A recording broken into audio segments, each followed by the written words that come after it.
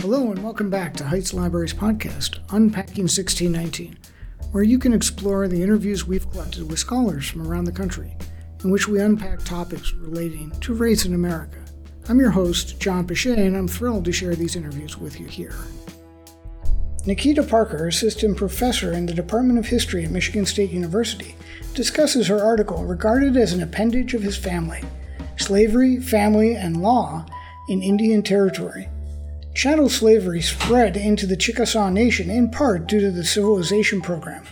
How the Chickasaw legalized ownership and kinship is the focus of our discussion.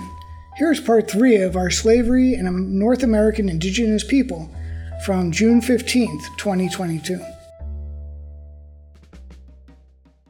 Hi, I'm Nakia Parker. I'm an assistant professor of history at Michigan State University, and my research and teaching interests are chattel slavery, specifically U.S. slavery in the 19th century, American Indian history, and gender in slavery.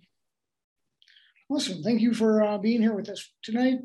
Today we're going to talk about your article, Regarded as an Appendage of His Family, Slavery, Family, and the Law in Indian Territory. So could you tell us kind of what the article is about and why you wrote it, or what you were hoping to achieve with it? Yeah, so the article actually is a chapter from my dissertation that I'm now revising into a book manuscript. And so I revised that chapter in article form. And so why don't I tell you a bit about my larger project and then where the article fits in. So my book manuscript, Trails of Tears and Freedom, Black Life in Indian Slave Country, 1830 to 1866. It looks at the lived experiences of enslaved people in the Choctaw and Chickasaw nations, specifically from the time of Indian removal, or when the Indian Removal Act was signed in 1830, to emancipation in the Choctaw and Chickasaw nations, which was 1866. So a year after the American Civil War ended. And I'm happy to talk about that a little later too. So as far as their experiences, I look at what their lives were like when they were forced to go on the removal track to be expelled with their indigenous enslavers from their original homelands in the South to Indian Territory, what we now consider present-day Oklahoma, and then look at how enslaved people rebuilt their lives in Indian Territory. What kind of families did they form? What types of resistance did they practice? How did they learn about this new homeland? As you can imagine, Indian Territory looks quite different in some ways. Physical geography, social geography, for example, the people that they were surrounded by included not just Choctaw and Chickasaw enslavers, but enslavers from other indigenous nations like the Cherokee and Creek. It included slave societies like the states of Texas and Arkansas, but enslaved people also had to face other indigenous groups like the Comanche, the Wichita, Caddo. What did that look like for them is essentially what my project is. It's a social history. And so where this chapter or where this article falls in is about family and kinship and how, in particular, the laws of the Choctaw and Chickasaw nations, laws regarding slavery, free Black people, what we call miscegenation, how that hardened after removal. And in Indian Territory, the very structured laws that were put in place that really degraded any kind of Blackness, but how, things look different on the ground, right?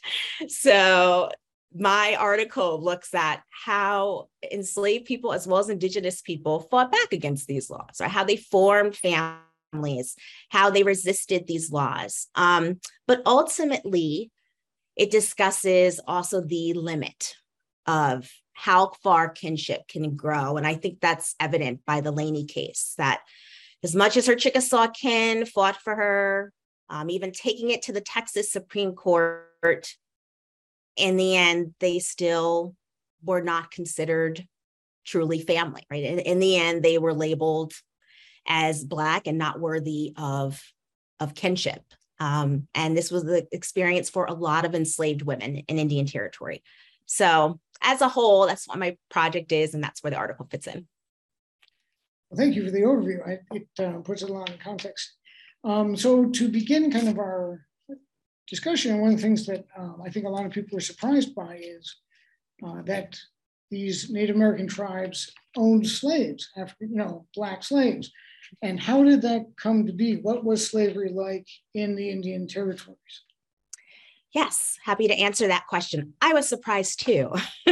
That's why I took on this project. Actually, it started as a history major in undergrad. I was an undergrad at the State University of New York at New Paltz, and I was taking a class on the Civil War. And I wanted to do a final project that centered on Indigenous Americans and their participation in the Civil War. So I didn't know too much about it.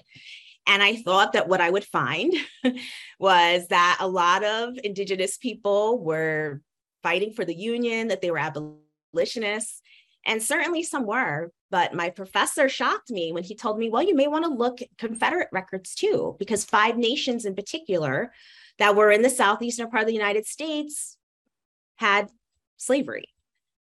That blew my mind. So the 5 nations in particular, that practiced chattel slavery were the Creek, the Cherokee, Choctaw, Chickasaw, and Seminole.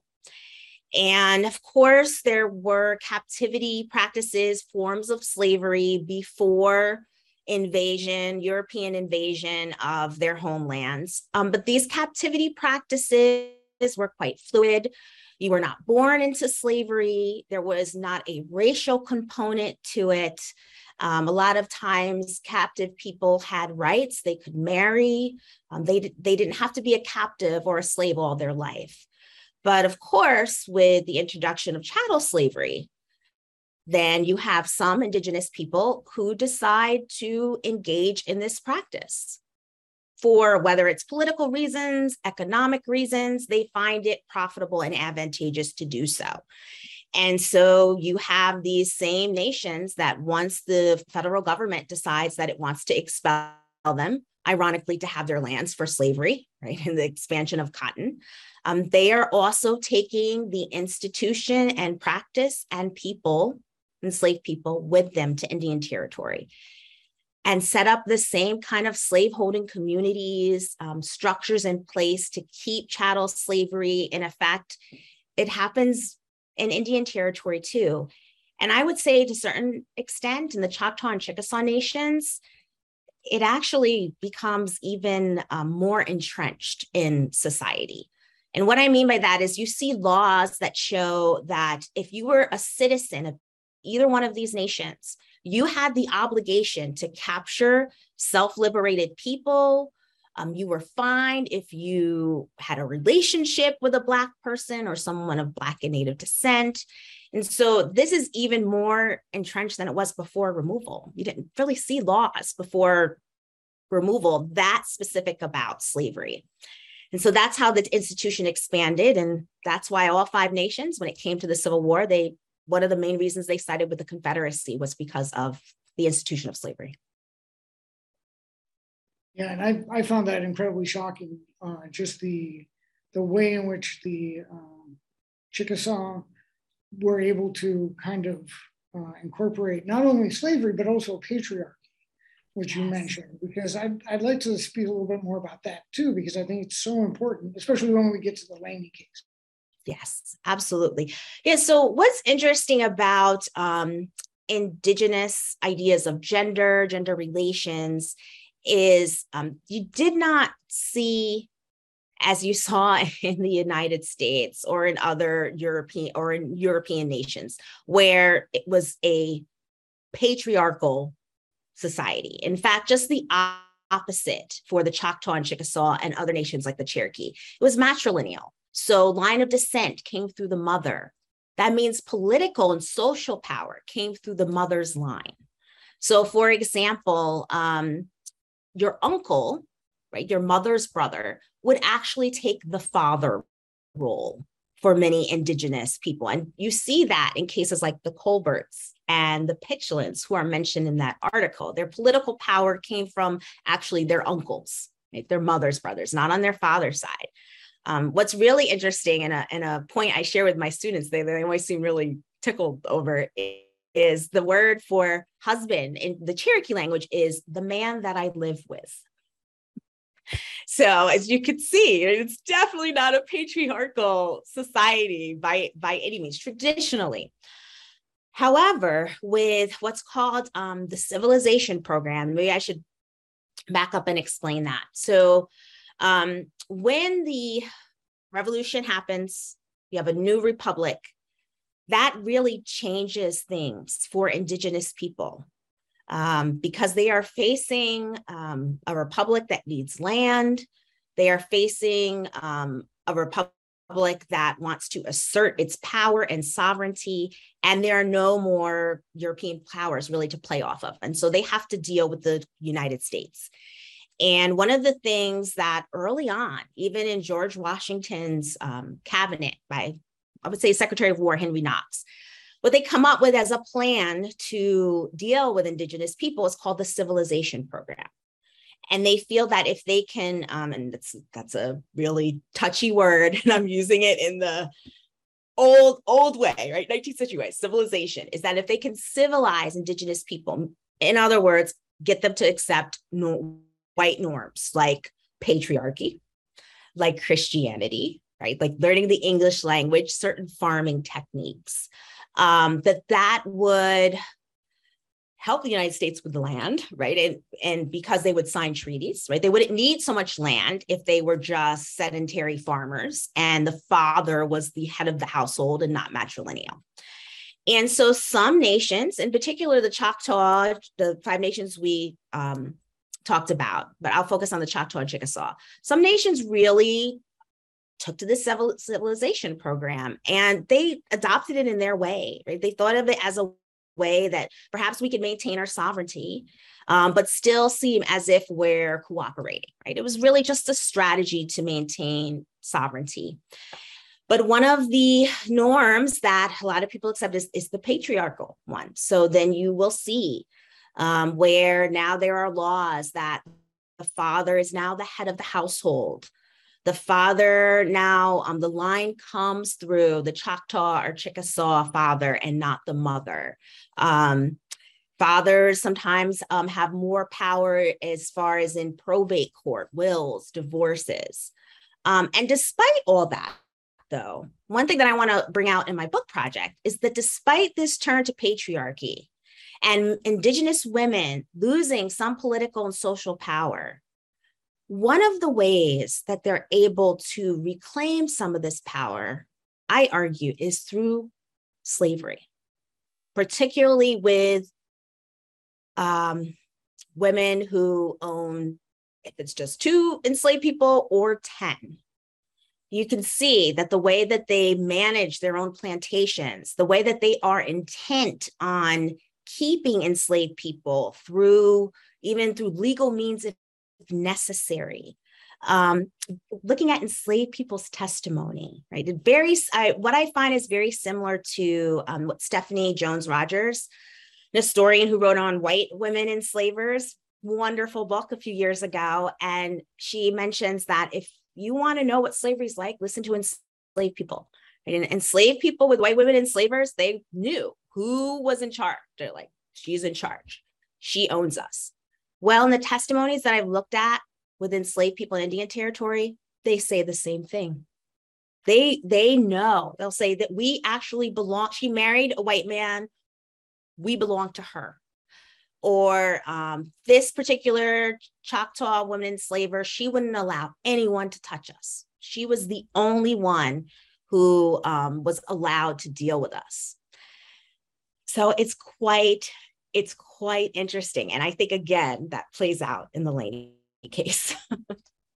Well, and I've read that book that you mentioned, and it was stunningly appalling, I guess is the word, to see how just entwined a whole group of people who have kind of tried to distance themselves throughout history from the slave trade. Were very active in generational wealth. And I'd kind of like you to speak more about how a slave would actually create wealth for a woman in a way that she wouldn't have otherwise. Yeah. So one example I could point to that I've seen is during the removal period. And so with the Choctaw and Chickasaw, the way that their treaties worked was that until they were ready to remove, which is such a benign term, but before they were expelled, they were allowed to have certain plots of land for themselves to own outright. And then when they were ready to go to Indian territory, they could sell that land. And so you see a lot of reports that show that many indigenous people sold their land to get more enslaved people, which in a practical sense, in an economic sense, right? That's totally, you can understand that. You can't keep your land, you can't bring that with you, but you can bring another form of property with you that can help you rebuild an Indian territory. And women take advantage of those terms. There's one example that I read that is of a woman who actually was deceived by a speculator, right, a slave trader, and she did not get the enslaved people that she was supposed to. And she consistently petitioned the Indian agent, or so the white person in charge of removal in the Choctaw agents at the Choctaw Agency, as well as she petitioned Choctaw political leaders to speak in her behalf and say, give me my enslaved people, give me what I was entitled to. And she eventually, she gets the enslaved people that she wanted, and she's like, now I can move, I can go, because now I have my property. In Indian territory, you see indigenous women participating in the domestic slave trade. They will go to New Orleans and they will purchase enslaved people. Sometimes they purchase enslaved people from other family members or from other enslavers in Indian territory, like Cherokee enslavers. Indigenous women will also trade a lot with Texas as well. So they're very active in the domestic slave trade, and just they know what acquiring enslaved people means, right? Even just one enslaved person makes a difference as far as labor, as far as money. You can, there's another interesting woman, her name is Sarah Harlan. She was a Choctaw woman who was what we would consider a planter, meaning an enslaver who enslaves 20 or more people, so wealthy. And she would talk about in her memoirs, I hired out this person for $5 a day. I hired out this person for $10 a day. She mentioned those were the economic decisions that her father helped her come to. So very similar to white women enslavers, where they're from an early age, they are taught how to be an enslaver. And again, you see this in indigenous communities as well. I hate to say that it looked similar to what we see in the Deep South, but a lot of the way slavery was practiced in these nations look very similar to what we've seen in white communities in the Deep South. Well, maybe now we could talk a little bit more about what there were some differences. And one of the things that I think you bring up is, and you kind of really do a good job of this, is the idea of the family unit and redefining the family unit. You mentioned kind of how these, sometimes if someone had a group of slaves or one slave and the parents died, the orphans were often taken care of by the enslaved person. Mm-hmm. And that leads to a whole complicated, fraught. Yes. So maybe you could talk a little bit about that. It is very fraught. I had to be very, very nuanced with that discussion, because again, it's dealing with the sources, as with any historian, but particularly with scholars of slavery. You really have to be careful and read and dissect the sources, because a lot of the examples of enslaved people acting as guardians are from white missionaries, right, who have a very particular perspective, say racist perspective of what indigenous people are like, what their work ethic and families are like. And so some of those ideas are shading their descriptions. And yet they're valuable sources to see what happened on the ground. And so I do think for some enslaved people, thinking about their choices, and I mentioned this in the article, where could they go, right? Texas, which was even more entrenched with slavery, Arkansas, Mexico, which had abolished slavery in the 1830s, is hundreds of miles away. And enslaved people always made a way out of no way and formed kinship and communities where they could. And it was no different in Indian Territory. And so if they could form bonds with indigenous people, even sometimes if they were enslaved, they did, right? And it could be for very strategic purposes. Maybe there wasn't a true love there with who was called Uncle Phil, but maybe he was strategized and thought, what are my options? This is the community that I know. Perhaps he was even related somehow to a Choctaw. I mentioned the law that stated that if you were Black, you had to leave, but if you were Black and they said unconnected, right, with Choctaw or Chickasaw, that fraud-term blood. And so that leads us to imply that if you were connected in some way, you could stay and were protected by the community. Perhaps that was the case with these enslaved people. But also just, there are just not a lot of choices. And so if you can make a life, right, even as an enslaved person, if you can find a little bit of joy, if you can find a little bit of community and family that makes life easy, and that's what's known to you, feel like that's the choice that you're going to make. And that's what it seems like with some of these enslaved guardians. And perhaps indigenous people, we have other examples too of indigenous people who viewed enslaved people or even free Black people as part of the community and protected them as well. So it went both ways, but I think those were the exceptions rather than the rule. Yeah, I thought they were interesting because it does lead to that kind of, what is happening on the ground? And why is it happening? I think people, especially the enslaved, may have been looking for stability, as you say in your article. So right, yes. One of the biggest fears was what happens when the master dies. Are we going to be sold? Are we going to be broken up? All that kind of awful atrocity. But let's now talk about the Laney case. Okay. Laney Colbert, and this totally illustrates everything you were just talking about, almost perfectly. Yeah. So, yeah. So are we talk a little bit about that case? Yes. Yeah. Let's talk about Laney Colbert, who she was, what happened to her.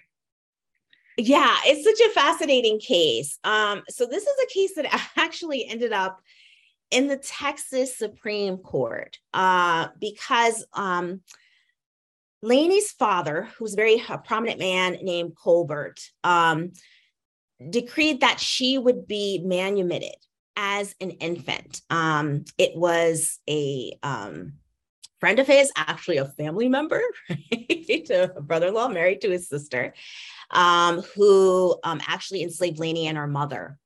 And so it was James Gunn, right, the enslaver of Laney, who declared that she would be free, that she was not considered a slave.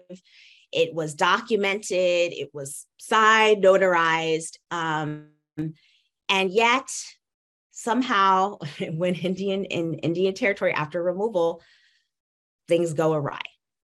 And it is actually Laney's family, right, her aunt, who declares, no, actually, she was always an enslaved person. And as an enslaved person, I have the right to sell her to whoever I want to. And she sold Laney and her descendants to someone named Robert Jones, who, for anyone who knows Choctaw history, very wealthy, politically connected Choctaw enslaver, perhaps one of the richest enslavers before the antebellum era.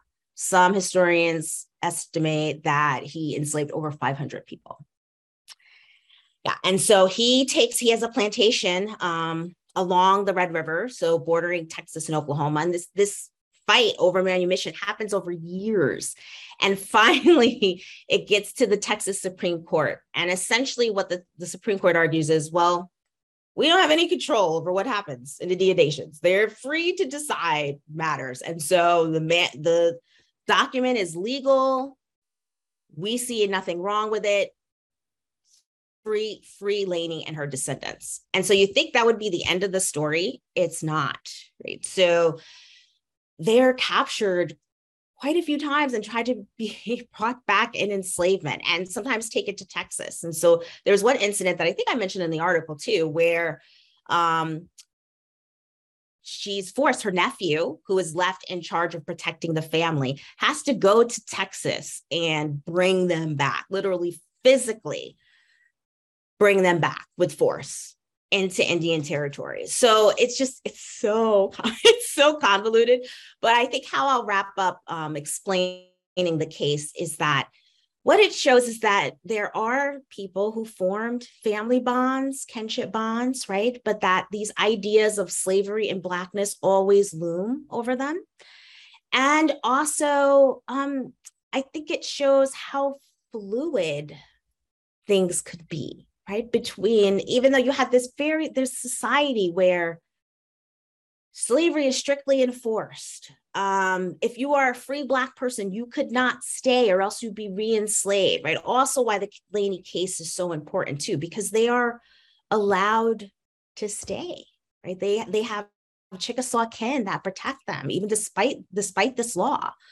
And you also see, I think it adds something to slavery scholarship, because we talk about enslaved women and sexual violence and assault, and also these the connections between enslavers and Black women and how we describe it.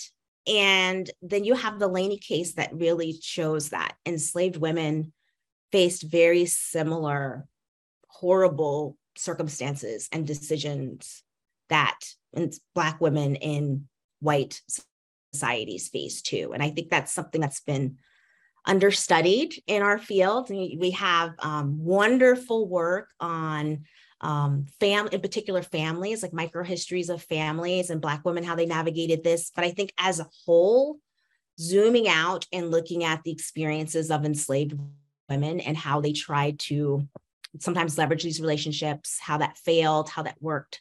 I think that's a larger conversation that I wanted to broach with this. I hope that explained the case.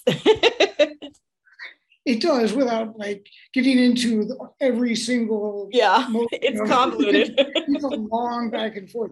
But I think that to me, it's kind of hitting the nail that you were just hitting, is that like, that is so important.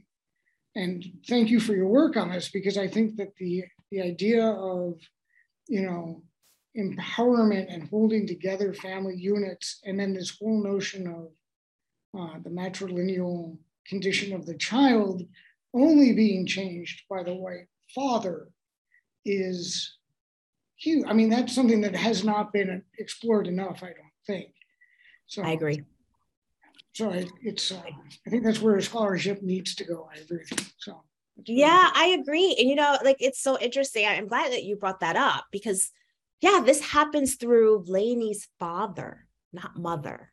So again, it shows just the inverse of traditional ideas about matrilineal and gender relations in Indigenous societies like the Chickasaw and Choctaw. Right? That the fact that it's the father who is decreeing, no, my child should be manumitted at a particular age. She should live as a free person. She should be protected by her kin. And that it's the women in the family, Molly Gunn, right, who is the one that resents this and that actually says, no, she should be re-enslaved. And what's interesting, and what I'll talk about more in my book manuscript, that Laney's case is not unusual. There were other cases too that involved these type of interactions where they're freed by the Indigenous father, and it is actually Indigenous women in the family, whether it's wife, niece, aunt, who are the ones that push back against it. And so that's one of the things I'm exploring in my books. Like, what does that mean, right? What does that mean for the institution? What does that mean for Indigenous societies, women? What does that mean for Black women too? And how things and these conflicts that you see in the antebellum era, they explode after the Civil War and during Reconstruction. And what's important is that we really take a deep look at slavery, because that's where these conflicts start, is then. Yeah, and I mean, I think one of the things the article does well too is it really shows how the corrosive ideology of slavery. Yeah. So it trumps all the other, it really just kind of seeps right into the Native American culture and legal system and defines it in a way that, like, even white supremacy doesn't quite hit. Somehow, I mean, slavery is white supremacy, but you know what I mean by that. Yes, absolutely. Yeah. I mean, I find it so interesting that they're very specific about, they use the word Negro, right? The old term that we use for Black or African American, but they're very specific about if you are any type of Black, any connection to Blackness, you don't have rights. You can't be family, you can't be kin. And of course it looks different on the ground, but eventually, that the earlier law that says if you're unconnected, you can't stay here, like that eventually gets me, like, just if you are Black in any way, you have no rights. And also they very much differentiate like who a citizen would be, right, as opposed to who wouldn't be a citizen. And Blackness is connected with that. And again, you see that play out during Reconstruction and in the Emancipation era, but it starts during slavery. It's the proper condition they feel of someone of African descent is slavery. Right? And one thing that I find interesting too, that I'm also exploring more in my book manuscript, is you mentioned like these ideas of race and Blackness and how it melds with white supremacy. And one of the things that's so interesting, like this culture of anti-Blackness, right? It's even evident in things like newspapers, Choctaw and Chickasaw newspapers, where there's there's racial epithets in newspapers. There's racist stereotype stories, like very similar to, like minstrel shows, and, the idea of, Black people have less intellect, in addition to, advertising slave sales. And it's there even in the social fabric. And so normally the standard narrative is, well, slavery did exist in these nations, but it was just a small group and they were elite. And they controlled the political and social. And that's why, we see these laws. But what I'm trying to show with my work is that no, actually anti-Blackness, the institution of slavery, it seeped down to every aspect of society. And even if you were a non-slaveholding Indigenous person, there was still this prevalent culture of anti-Blackness in the Choctaw and Chickasaw nations that, unfortunately, some people were shaped by. Well, and this may be an unfair question because I'm springing it on you, but how do you think these groups react to their history today? Have you encountered any of that? Ooh, that's a good question. It's fraught. I know I use that word a lot. It is fraught. Yeah.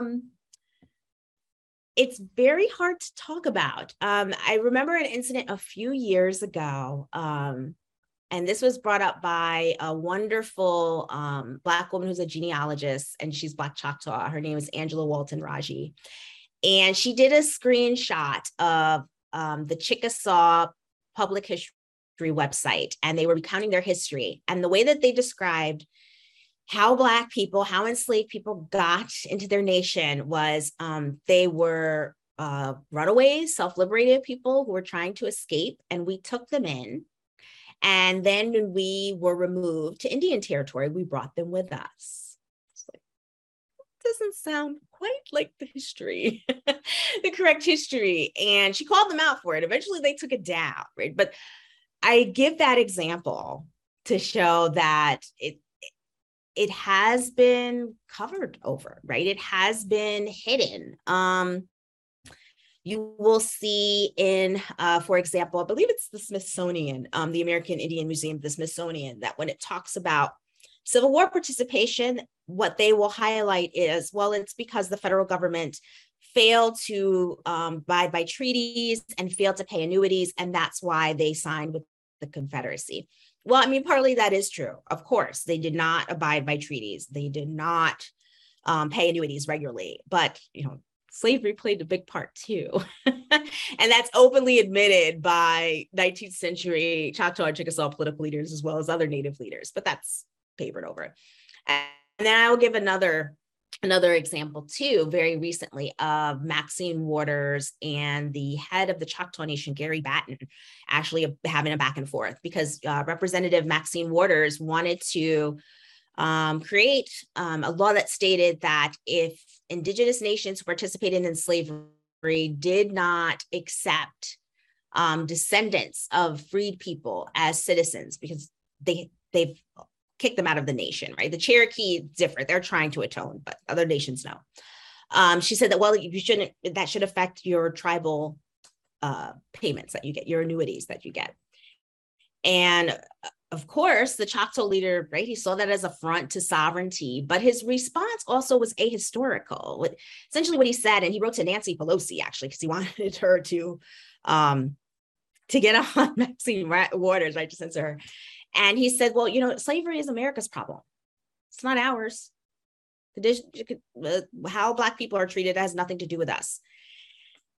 So again, you see just the complete ignoring, right, of slavery even existing. And yeah, I've received some of that pushback, or, why would you study slavery among Native people? Like they're two marginalized groups.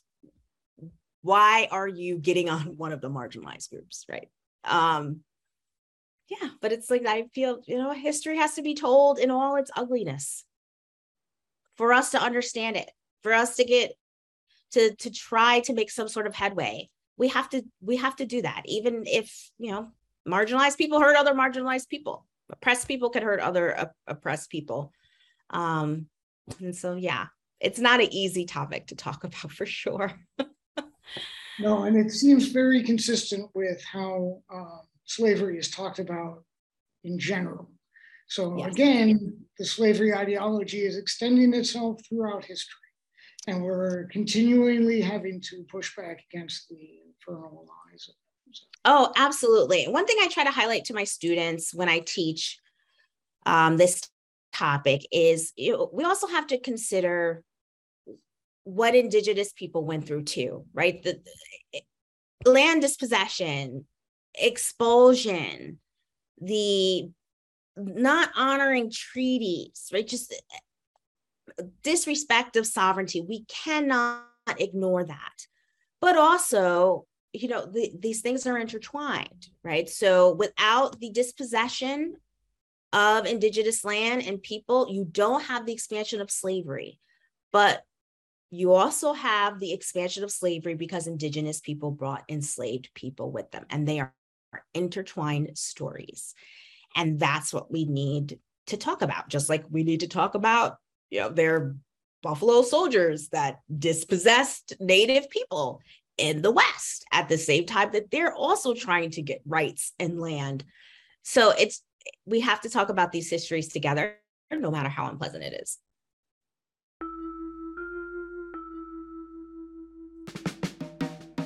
Thanks for listening to the Unpacking 1619. For more information on Heights Library's 1619 Project discussion group, or to check out more interviews with scholars, please visit heightslibrary.org. See you next episode, wherever you listen to podcasts.